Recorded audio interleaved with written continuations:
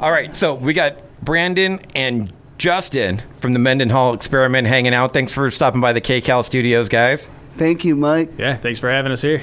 You guys have been on a whirlwind year with the movie coming out. We want to touch on that and a lot of killer shows coming up recently, opening up for a lot of friends and bands that we know and heard of. And want to get your opinion on a couple of things, too. Awesome. Getting into some topical things. I guess let's start with some of the more recent stuff that you had done. And we were talking about the other day about playing with Cold. And, dude, I want to hear all about that. I was a big Cold fan. 13 Ways to Bleed on Stage. I love that album. Love that record. Love You, The Spider. Even the one after that, A Different Kind of Pain. Killer trilogy of records. You know, I grew up being a huge Cold fan. I think they were one of the bands that, like, when I first started playing guitar, I sat and tried to play Confessions for like hours and hours. Just wanted to play that song in that heavy section. So years later, getting it open for them at the Viper Room was beyond a dream and honor. And they still brought it, right? Scooter and the guys? It was amazing. Amazing. And hopefully, we're going to link up with those guys down the line. Killer. And they have a new album out. I heard a song or two. I haven't heard the whole thing yet. Yeah, I can't remember the name of it, but it's pretty good. I listened to it. So are you more of you said you're more the second album than the first album for Cold, if we're going back? Yeah, the second album is 13 Ways to Bleed, and then Year of the Spider was probably my favorite, yeah. See, I'm more like 13 Ways, Just Got Wicked, and Stupid Girl, and Bleed was the big acoustic track on the end. It's so awesome. So awesome. So what year did you move to the IE? I moved to the IE 2014. Okay. I moved to LA in 2004. Okay. So before your time, because when that album came out, we did a concert. Cold did a concert out in the IE, out in San Bernardino. We were doing a show with them, and I'll never forget the guitar player in the band. I think it's just Scooter that's left from the original nowadays. But the guy that was there then was wearing a Michael Myers mask, and he had a blue jumpsuit on. Terry from Evanescence, the guitar player. Oh, that's who it was? Yeah, he would suit up and look like Michael Myers. He had dreadlocks like Monkey, and he would play like Monkey, but he'd wear the full Michael Myers suit. Yeah. As a kid, that was the coolest thing to me, man. I love that, like seeing him up there playing the Just Got Wicked riff, and he's got the Michael Myers mask on. And he never took it off. He never broke from character. Yeah. It was so amazing. Yeah, I tried to see him backstage or something. Never took it off. I'm like, who is that guy? Now we got to the bottom of it. Yeah, it's Terry. He went on to play for Evanescence. Wow, he's not in the band still though. No, he had some medical stroke or something. He had to. Unfortunately, he retired early. Oh, bummer, man. Yeah. Well, at least we know the man behind the mask. And then another good show you guys played recently, Suicide Silence, Riverside's very own. How did you hook up? Because the first time I saw you guys play was with Suicide Silence when they did their album release on the last album at the Observatory. Yeah, so you guys are clearly friends. How did you hook up with them?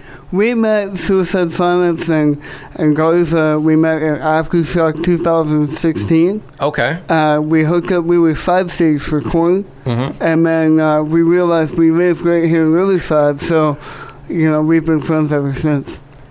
Awesome, man. Yeah, it makes sense, a Riverside connection. Garza became one of my best friends ever. That dude has helped me out with guitar stuff and, just improving my playing and making me a better musician tenfold. He's such a great dude. And looking forward to their new album coming out on Valentine's Day, appropriately enough. Oh, it's crushing.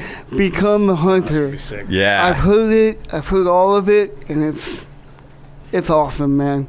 They're back. All heavy. Yes. Nothing like the last album.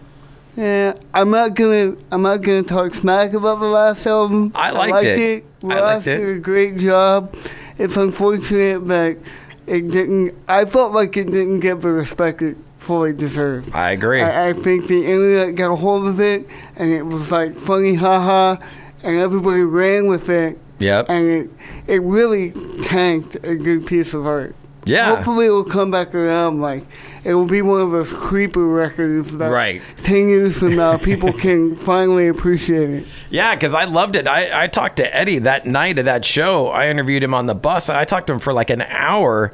I love that record. Dying in a Red Room I thought was a killer tune, a real Deftones-y kind of creepy song, and I really liked what they did on that record. But Hold Me Up.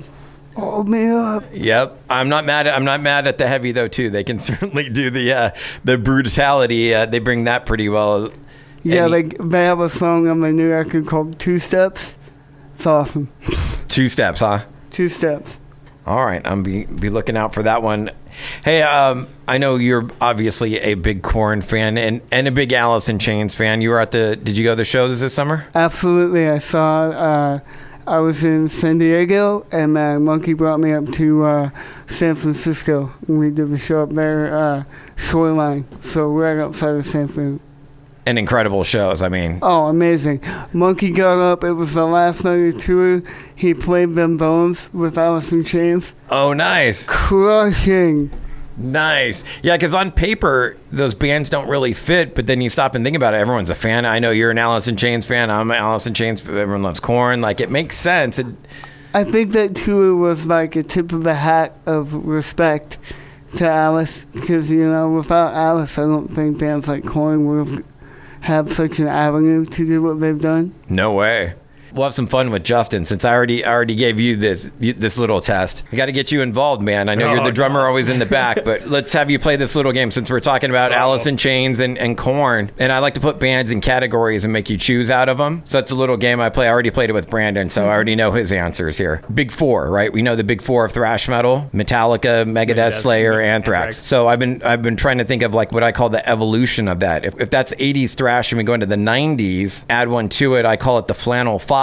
So I want to know your favorite out of the Flannel 5, which would be Nirvana, Pearl Jam, STP, Soundgarden, Alice in Chains. Oh, man. When I was growing up, my older brother used to beat me up so much with Pearl Jam. Probably have to go with those guys. I know when I was coming up through high school, Nirvana was all the rage. And they were good, but I just never bit them. I like Pearl Jam, and then probably like Alice in Chains. Man, it's like STP did so much. Scott Weiland was just amazing, you look at their performances and stuff, but Purple, the album just kind of was, Pearl Jam's, it was an amazing album. So I'd go Pearl Jam. Yeah. You're still going Pearl Jam after talking about Purple and how great STP is. You're going Pearl Jam.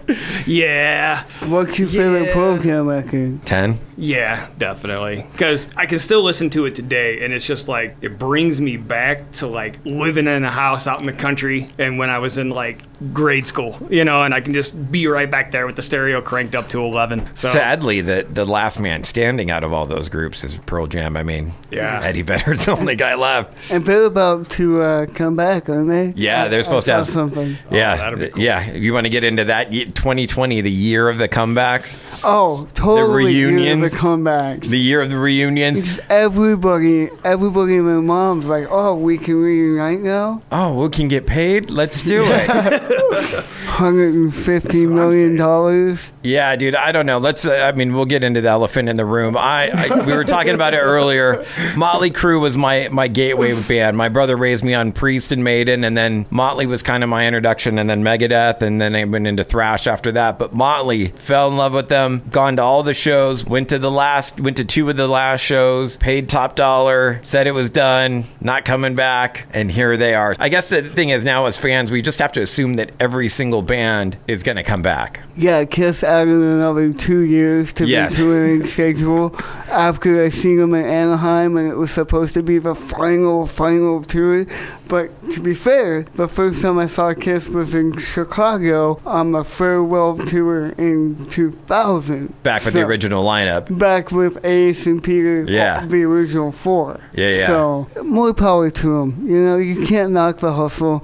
They've got, all these bands have catalogs, and people want to see them. So, let them keep coming. That's it. The demand's there, That's just, if you're still selling out arenas, how do you say no? And I've never seen Motley Crue with Tommy Lee. I saw them one time with Megadeth and Anthrax. Right, here at Glen Helen. In 2000 in Chicago. Okay. But they have some chick drummer playing. Samantha Maloney from Hole. She was awesome. Yeah. But she's not Tommy Lee. So I'm excited to see Tommy. Because I didn't get to go to the final New Year's Eve at Staples. Right. I got left behind. Thank you, Greg.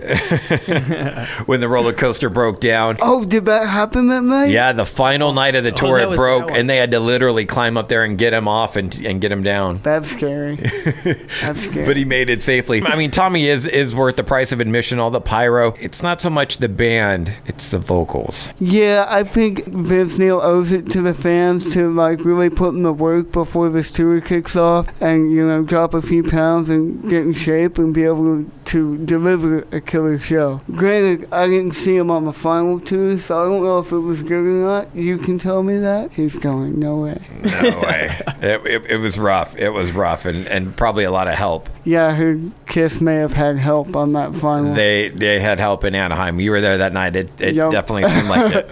So do we now believe Slayer then? Or were we foolish to believe Slayer and say, no, they're kind of come back? You know, I just read an interview with Rick Sales, and he was saying, their manager, he was saying that, oh, they're not ending the band. They're going to do a comic book line and a clothing line, and they'll do a festival here and there. They're just ending touring. They're not ending Slayer entirely. And Kerry King just came out with a brand new Dean Guitars endorsement, so that makes me think that there's going to be some form of carrying on the Slayer flag. Well, see, I saw the guitar come out, and I just assumed Kerry's going to do something, because we all know it's Tom that's kind of... Yeah, Tom wants to hang it up. He wants to be home and be a family man. And, you know, I get that. These guys have done it for, 40 years? Oh, 30 some odd years. A hard 30, almost 40 years. Playing that breakneck speed all day and all night, and singing and screaming and headbanging. He's already had the neck surgery. Yeah, like totally get it. But we have to go in with the mindset now that they'll be back. And they went through the traumatizing experience of losing Jeff Hanneman. Yeah. I mean, Jeff was the core songwriter. You know, I saw him right after that happened with Gary, and those first shows were rough. But they dialed it in and came back with a killer record. So, you know, more power to them. I love Slayer. I wonder if they come back, if they do this and they go away for 4 or 5 years like Tommy, maybe they bring back Dave Lombardo? Yeah, I saw something today, but Dave Lombardo has no plans to make an appearance on the final Slayer run, and I like Dave better than I like Paul. I'm going to be honest. I like Dave. Too. I wish Dave was in the band. Especially because he can be. It's not like he's alive. He can still play. Like, yeah, no, he's a beast. Yeah, I mean, he's the guy that wrote all that. Yeah. When I'm there, that'd be great. Yeah, no, he's killer, and I don't think Slayer's done by the least. Yeah. I think they're going to go on hiatus, but they'll get the itch. Or they'll get a bucket of cash.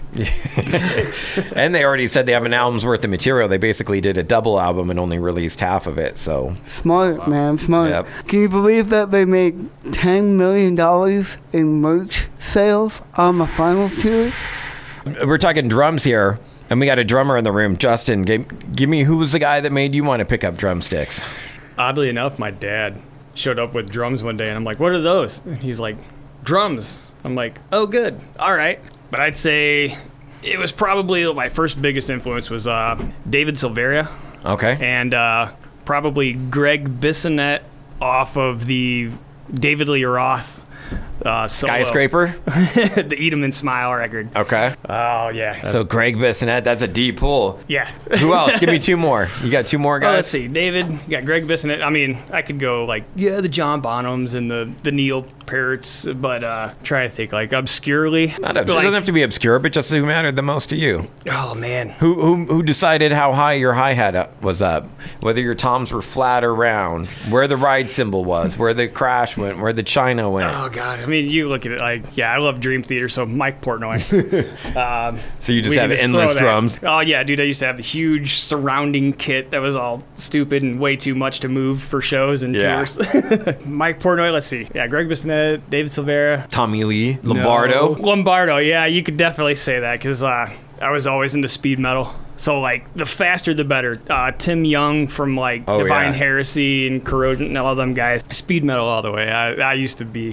Gene Hoglan. Oh, he's a monster. Like, the clock. Yeah. No, that he's so rigid, so tight. And just looks like he's back there, like, could drink tea and just keep playing. Like, what? He does. He makes it look so effortless. Like, him and Dino, when they were paired together in Fear Factory, like, these guys could do this all day. Yeah. Look like they're asleep. It's all about that right hand, though, right? For guitar playing. Oh, that's what Dino tell you all day long. I just saw Dino, like, 10 days ago at a going-away party, and had a guitar there, and he's just riffing away. I'm watching him do it. I'm like, effortless, percussive, rhythmic. He's the king at that. The right wrist. Yep. Can we talk about Fear Factory? Do we know what's going on? Can we say anything? Speaking of reunions, can we get that one in 2020? Can we? Awesome. I would vote. Can we start a Fear Factory campaign? Yeah, maybe. I mean, it worked for Motley Crue. That's what brought them back, right? Yes. I'm down.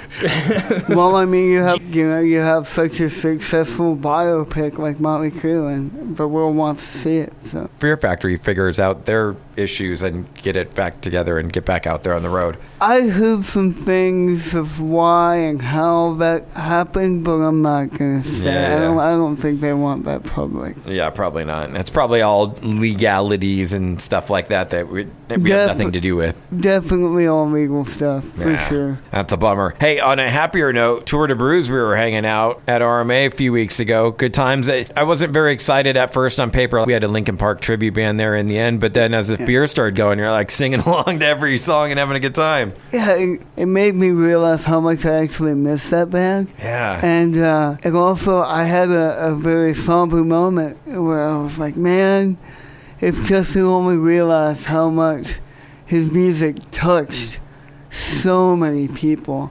There was a part in the show where it was just a piano piece. Mm-hmm. And people were moshing to the piano piece.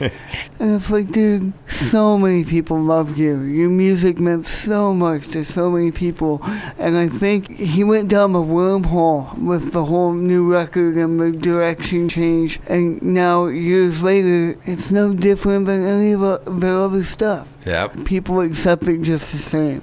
Yeah, and I sadly think Chris passing had a lot to do with his... Yeah, because I mean the significance of the birthday, and they were friends, and both kind of helped each other through that whole depression thing, and it's unfortunate, man. Yeah. Well, on a slightly positive note about falling down and getting back up, really kind of brave of James Hetfield to say this year and admit that he fell off the bandwagon and to go back into rehab and take care of business and get strong again.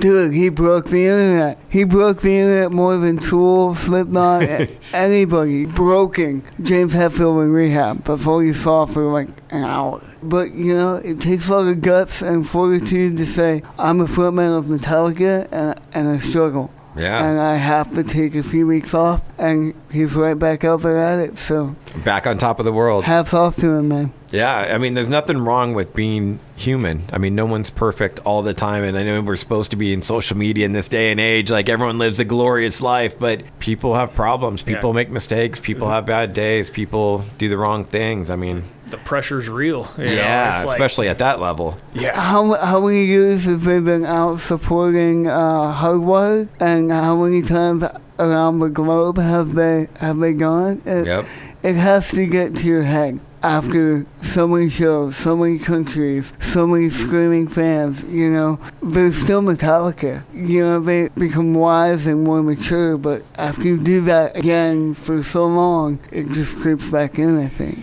Right, he's a brave man and more powerful than most people out there, and just hats off to him for opening up about that. Yeah, and everybody stepped up and supporting him. Tony Iommi, Randy Blythe, countless others, you know. Power of music. Yeah, well, it's kind of like you said about Chester. It's like there's so much, like they affect so many people. It's like for them to do something like that is also kind of cool, because somebody who's struggling on the outside might be like, man, you know what? James did it. I'm going in there and I'm going to get myself right. So yeah, it is kind of cool when you see guys like that really willing to admit that stuff. That's humbling, you know. Absolutely. He's a metal icon. So for him to step up and say, hey, I'm handling it. I'll be back. And then they announced like the biggest festival run, might be the biggest festival run in their history. For sure. As far as live stream America. Like, yeah, in America, absolutely. Exposure. Playing 2 different sets every festival, playing Friday and Sunday night. So rad. So rad. I'm going to have to start traveling because we don't have anything around here in SoCal. I mean, Aftershock up north, maybe that's the one to go up to. Hopefully we'll get the nod to come join the festival again this year. I'm pushing for it. Don't know if it will happen or not, but we'll see. Could you imagine if they just went out and they're like, all right, every Friday night we're going to play Master of Puppets, and then like, the next night we're going to play, or we'll do like the 80s albums the first night and like the 90s albums the next night or something like that. Be insane. Insane. I was just going to say, I don't think they got enough lube for me if they do that. I'll be in the crowd with 10-foot circle around me. Oh my God. Metallica was always that band, even when I saw them in the late 90s. The first time I saw them was 99 with Korn and System and Kid Rock. Summer Sanitarium. Yeah, Summer Sanitarium tour. They played for almost 3 hours. And they still do that consistently 20 years later. I don't know any other metal band that could have that stamina. Maiden, maybe. Maybe Maiden. And you might be right, because they go pretty long, no? And they're even older. Speaking of Metallica, since we are the mandatory Metallica station, what was your entry point for Metallica? Probably And Justice for All. And Justice was my entry Metallica record, and still my favorite. The opening to One. The entire song One is by far my favorite. And then Battery, of course. Yeah. Everybody loves Battery. But I'm a big fan of like Fade to Black and For Whom the Bell Tolls and Seeking Shreds is one of my favorites. That riff is awesome. And you can't mock anything on the Black Album. I know everybody tries the commercial, but it's so rad. Yeah, it made them a whole lot of money. Yeah. They kind of exploded after that, because I was introduced to the Black Album. It was probably more like my first, so like, ooh, I'm late to the game. But I was like, who's this? And then I was like, okay, I like that. And then I was like, all right, I found a Ride the Lightning CD because that was the only one the CD store had. Right. And I was like, I'm buying it. So, yeah, and it was kind of like a life-changing moment, There you go. There you go, Lars. Makes a hair stand up on your arms. Yeah, that stuff's sick. It's still sick today. Timeless. If it came out today, it'd still be amazing. Yeah. Just amazing. Timeless. Pick a Metallica song for us to play. One. All right, we'll do it. One last question for you guys. We should look back for 1 second. The movie Mind Over Matter, and great success with that release and reception, and now it's available on every platform, right? It's available on iTunes, Amazon, Google Play. It's not available on any streaming services yet. Okay. So the main source, I would say, go to Amazon, and you can either rent it on Amazon Prime or you can purchase a hard copy.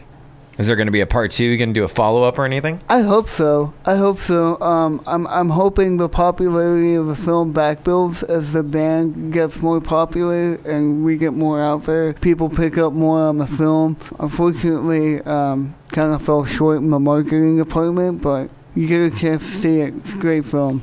That's a good thing about it. It's not like there's an expiration date on it.